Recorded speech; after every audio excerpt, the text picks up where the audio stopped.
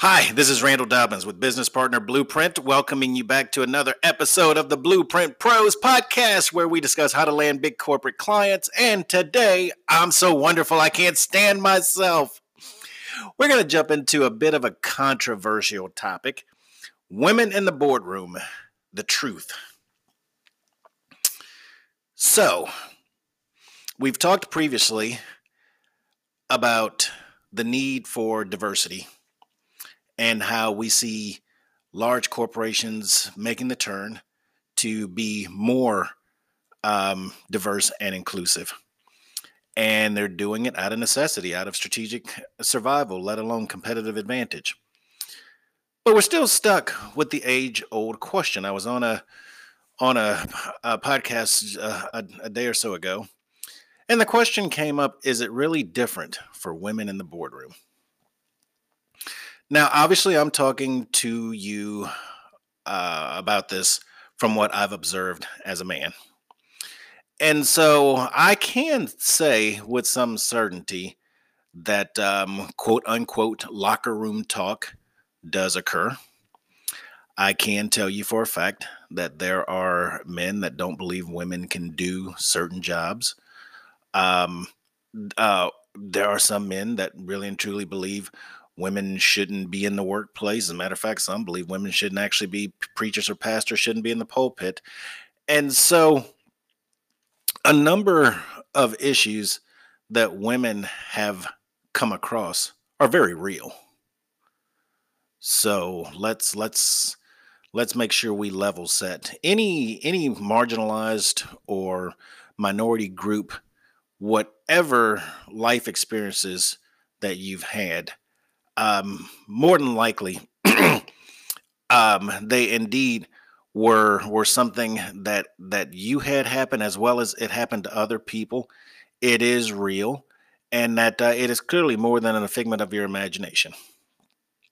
So I want to level set on that, and we're in a crazy time right now where we talk about the male female dynamic in the age of Me Too, where it's been reported widely that men are now sometimes afraid to meet with women alone, so that because there's concern of accusation of bad conduct, accusations of some type of sexual impropriety. In some cases, clearly it's real. In other cases, it's manufactured. But it's brought about a position in the workplace now, especially as you get it to more and more senior levels, when people have more to lose, just based on mere allegation, real or not, that a number of executives are going, and women executives are doing this the same. I mean, let's not sleep. The Me Too movement is clearly about women, but there as well have been men that have gone through some stuff. You look at the gay lesbian movement and whatnot. This really is broader than just one single gender. It's the notion of somebody with power believing that they can abuse it and take advantage of someone else for their own personal benefit. Um, so I want to make sure that we're very clear that these things are indeed real. Now, you get into this other issue of whether or not women need to be more assertive. Do they need to be less emotional? Do they get into, when you start going down, are men intimidated by strong, powerful women? What I would tell you is that for some men, they are intimidated by strong, powerful women. For some men, they are they don't really like aggressive women. For some men, this, that, and the other, and so forth and so on. But what I would tell you is that's those aren't things you control. They really aren't. I tend to tell my daughter the same thing that I tell my son. I don't say, hey, because you're a woman, you need to do this, that, and the other, and tell my son because you're a man, you need no. I give them both the exact same advice. And it's one of those things where when you start hearing these stories and these scripts about you need to do less of this and more of this, that, and the other, and whatnot, there's a problem with all of that. No one thing is going to work in every situation. It just isn't. So you've got to get to a point where you can do something that just works for you. And this reminds me of something that came up in the news the other day, which I think is probably the bigger issue when you really think about it. And it's a lot of what we talk about and what we walk through in our various courses and programs. The former Secretary of State Condoleezza Rice. This is not a political observation. This is an observation around preparation. There's a question as to whether or not a woman can coach a professional football team, a national football league in the U.S., a professional football team in U.S. football, because a woman's never coached a team before, a professional team. And so, given that her name has been thrown around, this is the former Secretary of State, Condoleezza Rice. Her name was thrown around as being the potential commissioner for football. Her name has been thrown around for being the commissioner of baseball.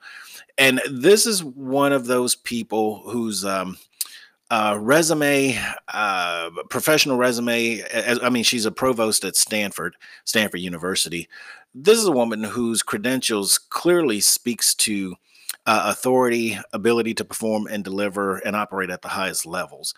And it's interesting that she was considered to move out of politics and academia into professional sports. And she had a very fascinating response to this whole thing. She said she was honored to be thought of to fit to be able to go in and actually coach a professional team. She said, however, she had to decline. She says she wanted to decline not because she didn't think a woman could do the job. She said clearly, you get to a point where if you're capable, you're capable. That's not it. If you know sports, you know plays, you know offenses, you know defenses, you know strategy, you know how to sit down and talk about this, that, and the other, and so forth and so on, then that's really not the issue. And it's kind of interesting. She has been on the she was on the selection committee to pick the top four university teams to go in the college football playoff. She was in that original CFP committee that started up about 4 or 5 years ago. And she actually helps pick coaches for the various Stanford teams. And what any coach will tell you, male coach or a female coach that interviewed with her, they will tell you she knows her sports more than anyone else they've spoken with. So this really and truly is not an issue of her skill set or capability or knowledge. So let's just put that aside. No one's doing her a favor by saying, hey, as a woman, do you think you want to do this, that, and the other, and whatnot. Her observation around all of this was she had to respectfully decline because she said she didn't think that it would be fair for her to just step in at the highest level in the sport without having gone through the system. And number two, this would end up being nothing more than an experiment, which could make it worse for any woman after her if she didn't knock it out the park. And she wasn't saying she didn't have confidence that she could do a great job. She was saying it makes more sense, especially if she's trying to create fantastic opportunities for women, that they work their way up through the ranks, just like the men. And they get to a point where when they get that position, they have the full support of everybody in the system, which is a requirement for success.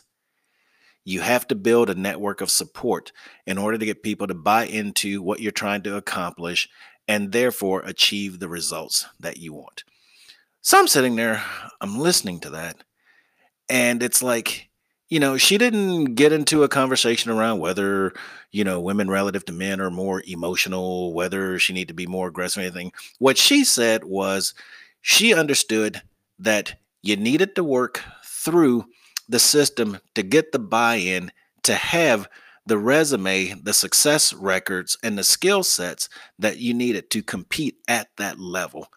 Because at some point, it's really more about the X's and O's.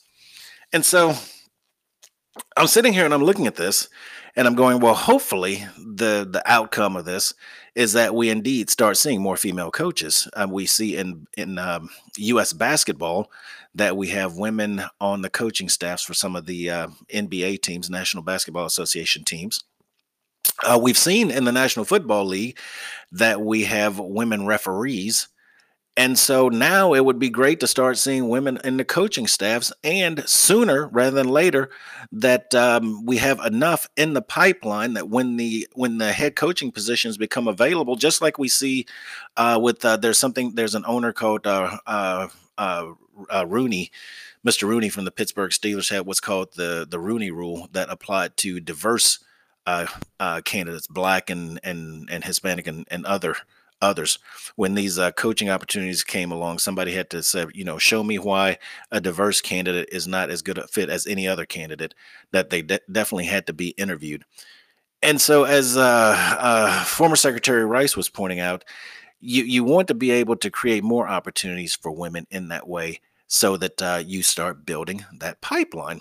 And so this was really not a conversation about can women do it, will men be threatened, or this, that, and the other, whatnot. She talked about what's the process and what's the procedure that creates the greatest opportunity for a group that has been underserved. And that, it goes without saying that women are qualified, which now brings us back to the topic, women in the boardroom. We're not really having a conversation about whether women are qualified to be in the boardroom. Women clearly are qualified to be in the boardroom. That's never been an issue of whether or not women were qualified. The issue has always been what was the preparation that made anybody, male or female, boardroom worthy. And so rather than getting distracted about all the other issues, because once again, you've heard me say this time in and time again, as long as we have people, we're going to have isms and ists. We're going to have racism, sexism, tribalism. We're going to have racist, homophobous, sexist, Islamophobous. Take your pick. You take your pick. We're going to have so when we start talking about this utopian society where there's absolutely no bias, I don't know when that's going to happen. We're always going to find new things, truth be told, from my point of view. So I think the bigger challenge is to focus on what we can, what's within our control. I love the way Stephen Covey talked about this in his book, The 7 Habits of Highly Effective People. He says there's your circle of influence and there's your circle of concern. Most people spend way too much time trying to operate in their circle of concern. He said he's found that in order for him to be his best, he tries to operate within his circle of influence. There are things which he actually has influence of, and that's a much smaller subset than those things that's in his circle of concern. But it allows him to be productive, staying in his circle of influence. And so, in this case, I think we're left with three simple three simple things. Three simple things. Number one, with regard to women in the boardroom, I'm going to share with you ladies what I share with everybody. Be yourself. It took me a long time to get comfortable with being myself. I'll tell you, it was one of those strange things. Somebody always wants to make you to believe there's a certain personality type that's going to be successful, and we're at the point now where that's just no longer true. The issue is, can you find a customer that really appreciates and understands what it is you're bringing to the table? So there are going to be some customers, not every customer is a good customer. There are going to be some customers that just are not good customers. Doesn't matter what you do. It has nothing to do. I mean, it could be your personality. It could be your clothing. It could be the car you drive. It could be where you went to school. It could be a whole host of things that have absolutely nothing to do with your company's core capabilities and strengths. That just is. All right. I mean, there are just thousands and thousands and thousands of customers. So that's just one of those things that comes with the territory. So first and foremost, be yourself. Period. Second, be the best. Now, this one is where I see you and maybe a whole host of other people making excuses. The excuse is, well, um, yeah. I'm not the best, but look at the other company that's in there. Look at this and look over here and look at that. All the excuses and blah blah blah blah blah blah blah blah blah. Yeah, no. Be the best. If you recall in a prior episode, I talked about being a subject matter expert, being having a domain expertise, and this is one of those things where if you're competing at the top of the game, you need to be the best. You need to be striving to be the best. If you're not hurt, you're Avis. If you're not number one, you're number two. Plain and simply put, that should be your go-to-market strategy to be at the top of the game. We're talking about 5, 6, 7, 8, 9 figure contracts. No buyer knowingly wants to give a 5, 6, 7, 8, 9 up to 10-figure contract with somebody that's 9th, 10th, 11th, 12th, or 15th.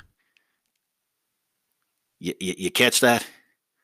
No one knowingly wants to give a big dollar contract to somebody that's not in the running, not truly competitive. Just don't.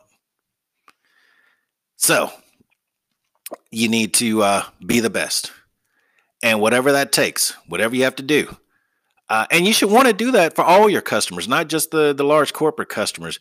That is a competitive differentiator for you in the marketplace. You need to be the best at whatever it is you do. Now, being the best in one business is not defined the same as being the best in another business. So you have to figure out what it means to be the best in your market.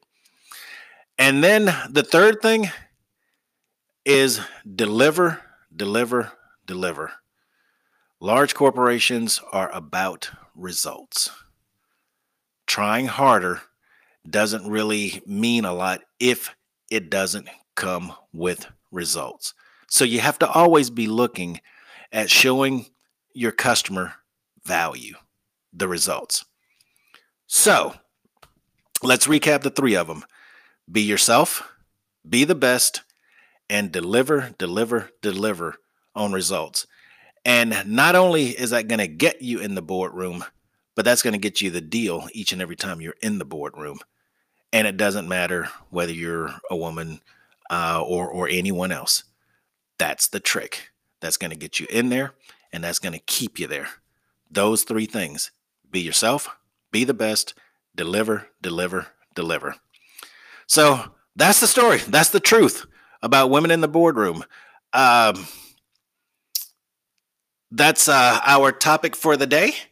And pretty soon, I'm going to open up a spot where you can go to a website and leave some comments and get on our newsletter. So in the next couple of days, listen for that. I'm going to tell you a little bit more. But until then, you stay tuned for our next episode. This is Randall signing off.